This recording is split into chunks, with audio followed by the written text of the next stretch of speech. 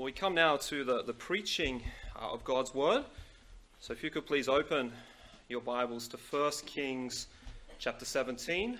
There was an outline sheet as you walked in. I trust you have got one of them. Hopefully that will help you. It's wonderful to see you all here today. We've got some visitors this morning. Thank you for joining with us. And one of the men on the stage this morning had a birthday. And they're 21, so it's not me. So it's either Gus or Matt. You can have a guess. So happy birthday to Matthew, 21st birthday, and he's leading us. So thank you, Matt, and happy birthday. I would lead a song, but it wouldn't be a very good present because I'm not a very good singer. 1 Kings chapter 17 this morning, we're considering the widow of Zarephath, continuing the series of heroines in the Bible, and the title is Unexpected Faith. But before we get into the sermon, let's pray. Father, I thank you for this day you've given to us.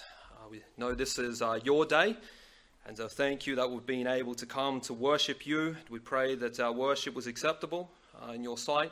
Lord, thank you now that we can take some time to study your word. Lord, I pray that you would help me to speak clearly, help me to speak the truth, and I pray that the Holy Spirit would speak through me, help us to understand the portion of Scripture.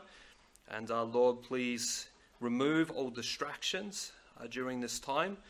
And please speak to us in very clear ways. We ask this in Jesus' name. Amen. In the world of advertising, there's a type of marketing called comparative advertising. And it's a strategy where a company's product or service is presented as superior when compared to a competitor. A bank or financial institution will advertise their loans, their savings accounts, and their products, and will compare their fees and interest rates with their competitors, endeavoring to convince consumers of their superiority.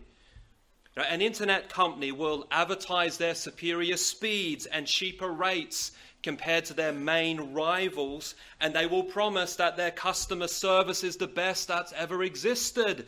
Except we laugh at that because no internet company has good customer service.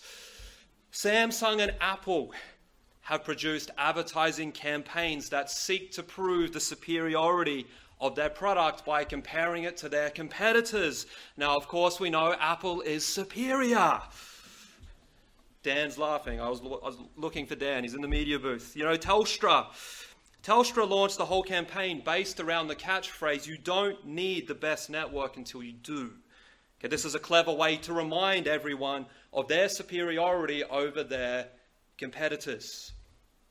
Okay, and here's the thing with this advertising technique. God has used it throughout history to prove his supremacy over his supposed rivals.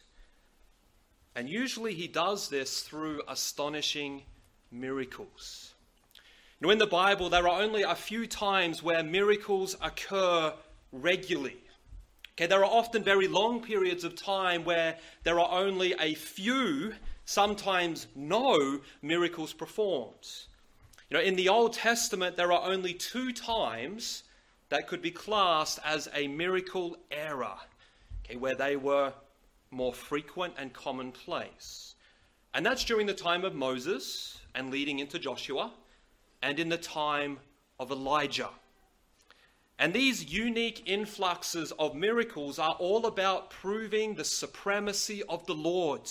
It's comparative advertising, if you like.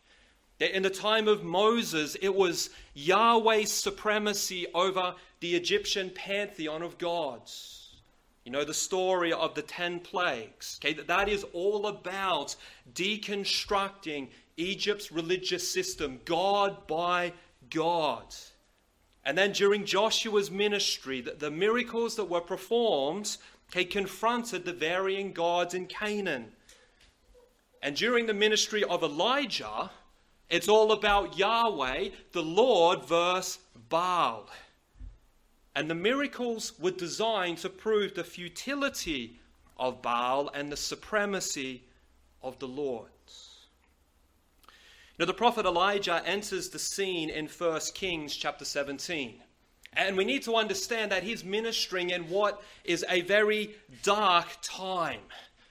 Ahab and his darling wife Jezebel are in power. Now, if you know anything about Jezebel particularly, okay, her and her husband are on the podium for the most wicked rulers in Israel's history. In fact, they probably take the gold medal. And during their reign, that there was a civil God war that was raging. Okay, that there were those who were proclaiming that Baal is God's, and then there were others proclaiming that Yahweh is God's. Now, unfortunately, as was often the case throughout Israel's history, that the number on Baal's side was growing rapidly, okay, especially with Ahab and Jezebel in power.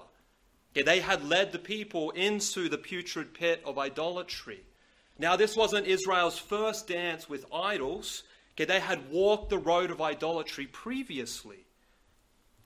But at this time, okay, this was further than they had ever gone before. You know, in the previous chapter, it said of Ahab that he served Baal and worshipped him. That's verse 31. But then notice verse 33 of 1 Kings 16. It says, Ahab did more to provoke the Lord God of Israel to anger than all the kings of Israel that were before him. And when we consider some of those kings, that is quite a staggering statement. So the people were deeper and further into the putrid pit of idolatry than ever before. And unfortunately, most of the people had sided with Baal and had forsaken the Lord. We read in 1 Kings 19:18 that there were only 7,000 who did not bow the knee to Baal. Now, that was a lot more than Elijah thought, but still, that's not that many throughout an entire empire. That would be like me saying that there's 7,000 Christians in Sydney. That's not many. And this reveals the extent of the unfaithfulness of the people to the Lord. More and more people were siding with Baal, believing and proclaiming that he is God. So what does the Lord do? Well, he goes about proving his supremacy over Baal via comparative advertising. Okay, that this is the overarching theme of this text. In the text, the Lord instructs Elijah to go and speak to the wicked king. And we ought not to underestimate how scary that must have been, especially knowing that Jezebel, man, she's crazy. But Elijah, he was faithful. And he went, he obeyed, and he informed the king that the Lord was going to withhold the dew and the rain. And this would end up being withheld for 3 years. 3.5 years, in fact. And obviously, in an agricultural society, that would be devastating. That their whole livelihood depended on rain. No rain for over 3 years would lead to devastating famine. It would completely cripple this society.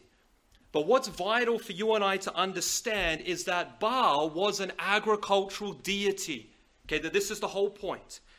This is why the people found him so appealing, because he supposedly controlled the weather and ensured the crops.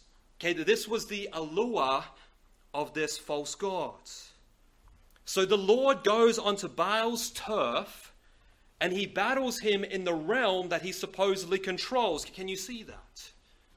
The Lord sends drought. This is what Baal is supposedly in control of. He's meant to make it rain. And yet it doesn't for 3 years. And the people would be crying out to Baal, Baal, save us, send the rain. But to no avail. There would be no rain. There would be no crops. And this is the Lord proving his supremacy.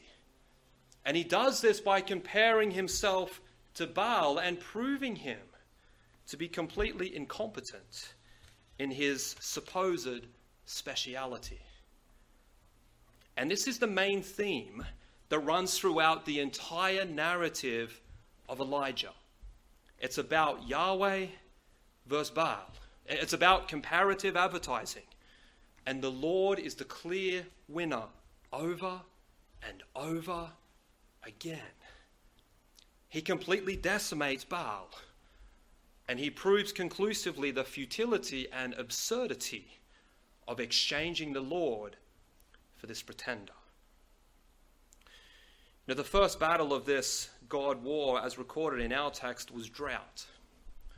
And during this debilitating drought, the Lord had some unusual instructions for Elijah. Okay, he instructed Elijah to make an unexpected journey to an unexpected location to meet an unexpected heroine. And it's to this account that I'd like to shift our focus. Again, I want to draw out 3 lessons about faith from this account that will help us to understand more deeply an essential element of our day-to-day Christian lives. Because as Christians, we walk by faith, not by sight. 2 Corinthians 5:7. We're saved by faith and we live by faith. So let's consider what this account has to teach you and I about faith, both what it means and how it plays out in our day-to-day lives. So lesson number 1, faith obeys God's commands. Faith obeys God's commands. Upon informing the king that famine was going to plague the land, Elijah is instructed by the Lord to go into hiding. And that leads to an obvious question. Why? Why did he need to hide? Well, this is for 2 reasons. Reason 1, for his protection. He would now have a target painted on his back. Jezebel particularly hated Elijah, and butchering prophets was one of her favorite hobbies. So the Lord provides what we could call a prophet protection program. So that's the first reason. But there seems to be more at play in the prophet's hiding, which leads to the second reason, the withdrawing of God's words. We need to understand that Elijah is the prophet. He's God's mouthpiece to the people. He is both the bringer and the bearer of God's word, and hence Elijah's hiding would spell the absence of the word of God in the life of Israel. So the Lord's judgment here is twofold. It's drought and it's the withholding of his word. So the Lord instructs Elijah to go and hide by the brook Cherith. This would provide water, and the food would be supplied by ravens. So the Lord would sustain his prophet in miraculous ways. The principle here is that Elijah had a major role to play in the divine plan, and until his work was completed, he would be protected. But I want you to notice a key detail in this supernatural provision that we probably tend to move past very quickly. The food was supplied by ravens. Now, this would have caused Israelites to cringe because ravens were unclean. Leviticus 11:15. They were scavengers. And as I thought about that, the meat supplied to Elijah may not have been that appealing. It probably wasn't Scotch fillet steak. It could well have been roadkill. But the point is this. The Lord was ministering through an unlikely vessel. The raven is regarded as unclean. And this is a clue to the direction that our text is heading. Because after the brook dries up, that the word of the Lord came to Elijah again. That's verse 8. Very similar phraseology to verse 2. And the next instructions would have been shocking. He was told to go on an unexpected journey to an unexpected place to find someone very unexpected. Elijah was told to go to Zarephath. Where's that?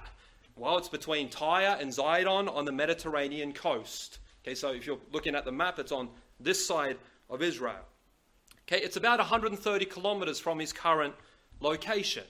Now think about that. That's a long journey on foot in the middle of a famine when water is scarce. So there's one potential reason to be skeptical of this trip. But here's the most shocking detail. We need to understand that this place, it was heathenville. It was pagan central. It was Gentile territory. It was the heartland of Baal worship. In fact, it was here where Jezebel's dad was the ruler. 1 Kings 16:31. So this was enemy heartland. That this was not where Elijah would have expected to go. If he had 100 guesses, he would not have guessed Zarephath. This was an unexpected location. But just when Elijah thinks things couldn't get any more unexpected, the Lord gives his next instruction. Elijah, a widow is going to take care of you. In verse 9, the Lord informs his prophet that he has commanded a widow to sustain him. Now, in these times, a widow caring for Elijah in a famine would seem very far-fetched. Widow and sustain in the same sentence would have felt like an oxymoron, because widows struggled to survive when there was no famine. How in the world could she provide for Elijah during this debilitating drought? This made no sense. Lord, I think the ravens are a more reliable source of provision. So here are the Lord's instructions. Take an unexpected journey to an unexpected location to meet an unexpected source of provision. But before we consider Elijah's response, we need to answer a question. It's a simple one. Why Zarephath? Why send him there? Weren't there widows in Israel? What was the Lord's intention? Well, the New Testament helps to answer this. Okay, Jesus mentions this place in Luke chapter 4, verses 24 to 26. And I've got this on your outline sheet. Okay, Jesus is speaking in Nazareth, that's his hometown, and he says this. And he said, "Verily I say unto you, no prophet is accepted in his own country. But I tell you of a truth, many widows were in Israel in the days of Elias," that's Elijah, "when the heaven was shut up 3 years and 6 months, when great famine was throughout all the land. But unto none of them was Elias sent, save unto Sarepta," okay, that's our place, "a city of Zidon, unto a woman that was a widow." Okay, so Jesus is addressing rejection in his home country. Okay, that's the big idea of his sermon, if you like. And he illustrates this rejection with our text, with 1 Kings chapter 17. Okay, there were many widows in Israel. Why weren't they used to provide for Elijah? Well, this is because the people of Israel had rejected the Lord. Okay, they had rejected him, so the Lord withdrew from them. So understand, Elijah's journey to Zarephath was an act of judgment upon Israel. Okay, that they had forfeited the blessing of the Lord at this moment, and hence a Gentile would be used by the Lord. So I say all of that to help us understand what's going on in this text and how it fits into the big picture of the Bible. But with those important foundations laid, let's now zoom in and consider the particular point of application, which is this: faith obeys God's commandments. What does it look like to walk by faith? Okay, well, walk by faith is one of those Christian cliches. We tend to use it all the time. Brother, you need to walk by faith. What do we mean by that? Okay, what does that look like practically? Well, it looks like obedience. It's submitting to and following God's word no matter what. And this is illustrated by Elijah, isn't it? That the Lord told him to make an unexpected journey to an unexpected location to meet an unexpected source of provision. And it doesn't take much imagination to present a case based on human logic as to why that was a bad idea. And yet, Elijah obeyed. And this was an act of faith. Humanly speaking, it made no sense. And yet such was his trust, such was his confidence in his God that he obeyed wholeheartedly. And my friend, this is a mark of true faith. Faith obeys God's commands. Now, when it comes to God's commandments, we need to understand that they are for our good. Sometimes when we think of commandments, we think, God's just cruel who doesn't want me to have any fun. But that's a wrong way to think about his commandments. They're actually a gracious gift because they reveal what's best for us. Okay, and this is where faith comes into the equation. We need to trust that God's commands are good for us. And it's for the best that we follow them. So let's think through a couple of examples. Okay, God says that we're not to have sex outside of marriage. Okay, this is not because he's some killjoy, wanting to hold back something wonderful from us, but rather he knows that this is best reserved for marriage. He knows it'll be a glorious thing in marriage. That's how he designed it. But we need to trust him. We need to obey him. God says, don't marry someone who's not a Christian. By implication, don't date someone who's not a Christian. Okay, we need to trust that God knows best and obey what he says, even when you meet that unsaved person and you think, he or she's the one, that they're the perfect spouse. God says something different. We need to obey and trust him. God says you should discipline your children even though society opposes it. We have to have faith in God's parenting model. God says you should be in church consistently. Walking by faith, we'll obey it, we'll prioritize church, we'll come even when it's hard, even when there's other things that you could be doing. And there's example after example that could be listed. Faith obeys God's word. Okay, this is what it means to walk by faith. That the faith walk is a life of obedience. It's doing what God says, even when that's not easy, even when that's not convenient, and even when it's costly. Now, as I speak, I want you to understand that I'm not talking about saving faith. Okay, our obedience cannot save us. Okay, our obedience doesn't make us right with God because we would need perfect obedience, and that's beyond us. But rather what I'm talking about is evidence of saving faith. I'm talking about what the faith life looks like. It's a life of obedience. It's trusting what God says. It's having the confidence that God's way is best and obeying him even when that may not be appealing. Obeying him even when your flesh says, can't we do something different? That looks like so much fun. Walking by faith is about obedience.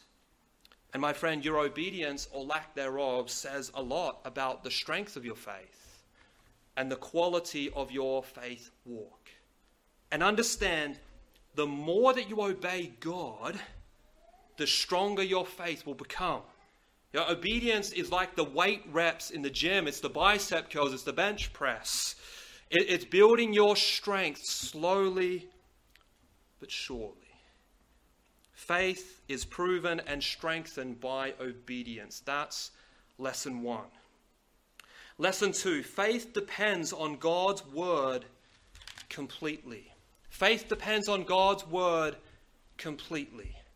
This widow from Zarephath that we read about in our text, okay, she's the Lord's chosen vessel to provide for Elijah. She's also an illustrative instrument to reveal vividly the inadequacy of Baal. She's quite an extraordinary lady. And yet, we know very little about her. We're not even told her name. We aren't sure whether she was a follower of the Lord at the beginning of this scene. I think there's evidence that she was at least sympathetic. But I would probably argue it was even more, because as we'll see, her response to Elijah is astonishing. And it's hard to imagine such a reaction without a work of grace in her heart. But so much remains unknown. But what we do learn in the text says much about the quality of this lady. Now, what I'd like you to do is try and engage your imagination. Try and put yourself in her situation. She was in a real predicament. Her husband had passed away. She was left to fend for herself. She was left to raise their son on their own. And no doubt her life was very hard, even when it was raining. Perhaps she had a small garden or a small vineyard that enabled her to make at least a little money. But things were not looking good for her. So things were not looking good for her son as this drought intensified. What a horrible predicament. And we meet her in the text preparing to make her last meal.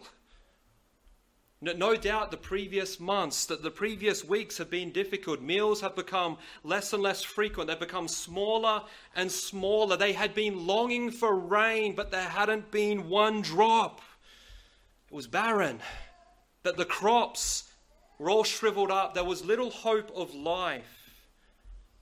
And this widow and her son were going to eat one more meal, and then they would curl up in a ball and die. Imagine the emotional torment. Here's this poor mum. She must have felt like a failure. I can't even keep my child alive. I can't provide for my son. The hopes and dreams that she had for her boy had been dashed to 1,000 pieces. Starvation had gripped them, and it was tightening its grip. That was her predicament. Completely hopeless. Okay, and all of this is bouncing around in her mind as she's collecting some sticks so she could make her final meal. And it's at this time, with all of this going on, that she meets Elijah. Elijah had made the long and difficult journey. No doubt he was parched. So he asks this lady for a drink. Now, I think you and I would understand if this dear lady got a little bit upset or got a little dismissive at this request. So listen here. I don't know you. I've never met you. I'm trying to get ready to cook my final meal. Me and my son are about to die. Getting water for you was very low on my list of priorities. Okay, we almost expect such a response.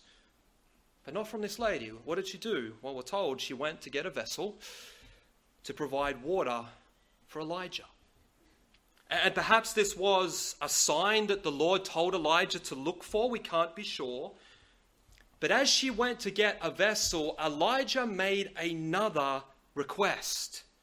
We see it in verse 11. Can you please get me some bread? Now, if this was you, how would you respond to that request? Okay, I think if she got quite upset, we would be sympathetic. You can imagine her, really? What, water isn't enough for you? Now you want my bread? Okay, I'm about to die. This is my last meal and you want to take it? If anger come exploding out like a volcano, we wouldn't be surprised. But notice her response. It's anything but. She's meek. She's gracious. And she merely explains her situation to Elijah. She says, look, I don't have much left. I'm preparing my final meal. And she says in verse 12, as the Lord thy God liveth. Okay, this is an oath. Okay, this is her saying, I'm telling the truth.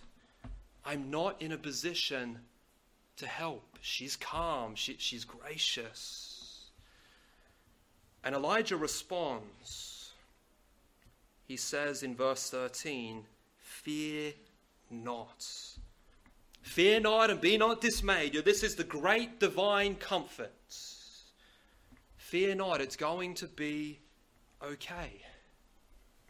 I want you to go and make me bread with what you have left. because the Lord's going to provide for you in an amazing way.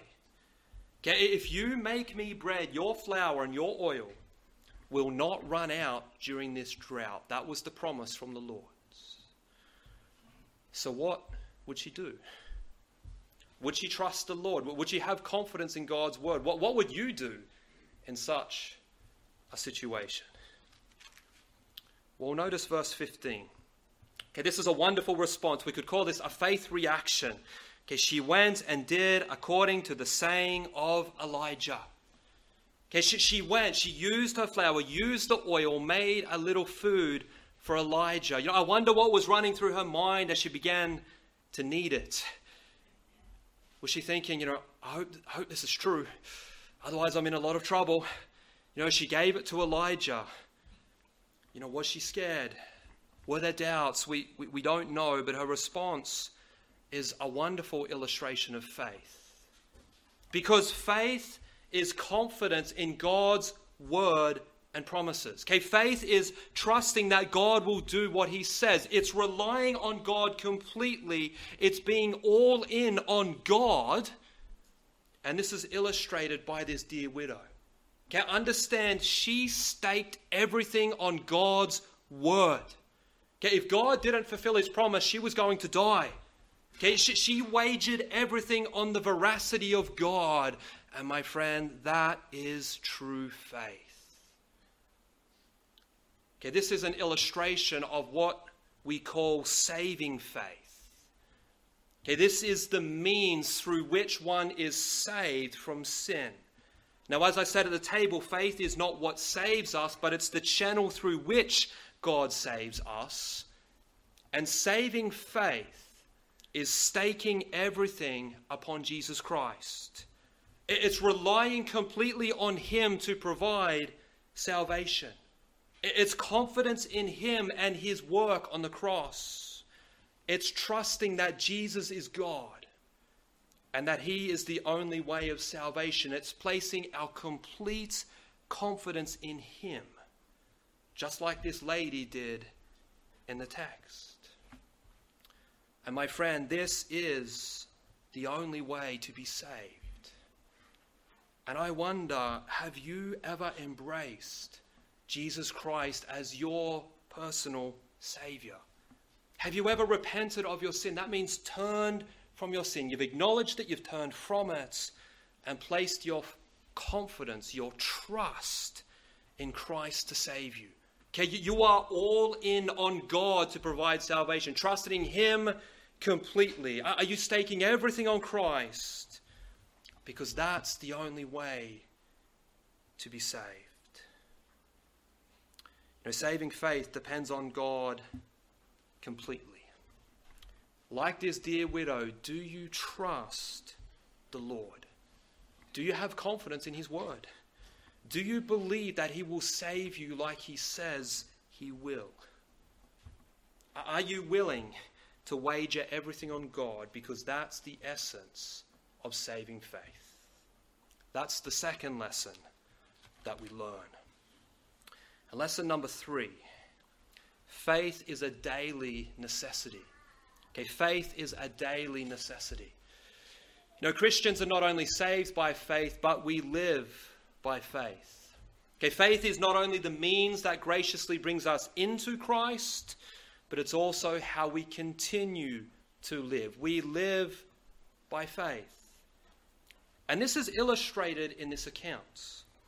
The Lord promised this widow that he would supply flour and oil if she provided for Elijah. And he promised that he would continue to do so until the famine is over. Okay, so she had the initial faith. She provided for Elijah. But I want you to notice that this required ongoing faith. Okay, that this was a continuous thing. Because nowhere in the text do we read that the Lord sent her a truckload of flour and a vat of oil. Okay, he didn't supply bulk. He didn't give her a Costco membership. But rather every day that the little jar of flour and the little bottle of oil was replenished. This is verse 16. Notice what it says. And the barrel of meal wasted not, neither did the cruse of oil fail, according to the word of the Lord which he spake by Elijah. So every day, she cooked for her son, for Elijah, and for herself, and she had to trust that there would be more for tomorrow. And there always was. Every morning functioned as a fresh episode of God's faithfulness. But this required ongoing faith. Now, two things to pay attention to from this particular detail. Okay, number one, this was a daily reminder that God could provide, but Baal could not. Okay, here they were in Zarephath. This is Baal heartland. Baal had the home ground advantage, and yet he's completely hopeless. The land was desolate. There was no rain. There was no crops. Baal had failed. And he was the Lord's servant. He was Elijah, and he still had food. And this whole incident, it showed the widow, it showed her son, and it showed all who were watching that Yahweh is the one true and living God. He alone is all powerful. And this was comparative advertising, which revealed clearly the fraud that is Baal.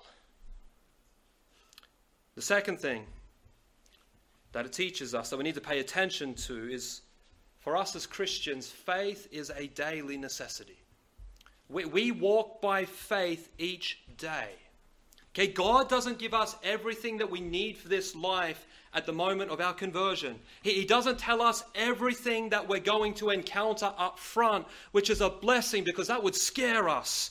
But rather, like the widow, we're called to trust that God will give us what we need to make it through each individual day. So faith is not merely something that we need to be brought into Christ. Okay, it's not only the means through which we're converted, but we need faith. We need trust. We need confidence in God every day. We are to live by faith. Okay, we need the confidence that God will provide our needs for the day ahead. We need to trust that God will help us overcome the temptations of the day. We need the assurance that God's grace is enough to help us through whatever we may face in that day. We need to have the faith that doing it God's way is the best way throughout that day. We need the confidence that God will lead and guide us through the day. We need to trust that God's word is sufficient for that day and so on. Okay, it is a daily thing. Okay, faith is a daily necessity for the Christian. It's not just a once-off. Okay, it's not just something that we need in the big moments of life. We're to live by faith. We need faith in every moment of every day. Because usually God will give us enough flour and enough oil to get us through one day and not much more. Why? Why does he do that? Well, that's to ensure that we don't become self-sufficient. That we continue to rely on him just like the widow at Zarephath. My friend, faith is a daily necessity. We walk by faith. That is the third lesson. And my friend, if you truly know God, okay, if you truly know God as he's revealed in the Bible, you will know that you can trust him. Okay, we don't have to have trust issues with God like we do with people in this world. Because the God of the Bible, he's not like Baal. He's not like any other of the millions of gods that man has invented throughout history. He's not like mankind. But our God has proven himself over and over again. Okay, he has proven that he is dependable, that he is trustworthy, that he is the supreme one, that there's nobody like him. Okay, he's proved that again and again throughout history. And he proved it conclusively at the cross, that there's nobody more worthy of our trust and confidence. because God the Father sent his one and only Son to die for sinners, to die for those who were his enemies, for those who rebelled against him, for those who were completely and utterly unworthy. No God that man has invented has ever done such a thing. No one has even come close. And my friend, that proves beyond a doubt that there's nobody or nothing like our God. Nobody loves you or nobody cares for you like him. He proved that at the cross. And he's worthy of our trust and confidence in every single area of life. And may we, by his grace, trust and obey him in every realm of our life, for he alone is worthy. Amen. Let's pray. Father, I do thank you for who you are. You are a great God. You are trustworthy. You are dependable. And who else would we want to place our faith in?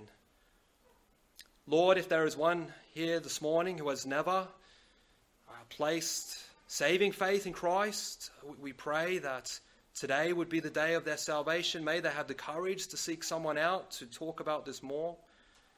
And for those of us who know Christ, help us to remember that we live by faith, and help us, Lord, to live a life of obedience. That is what the faith walk looks like practically. Please help us with this, we pray, in Jesus' name. Amen.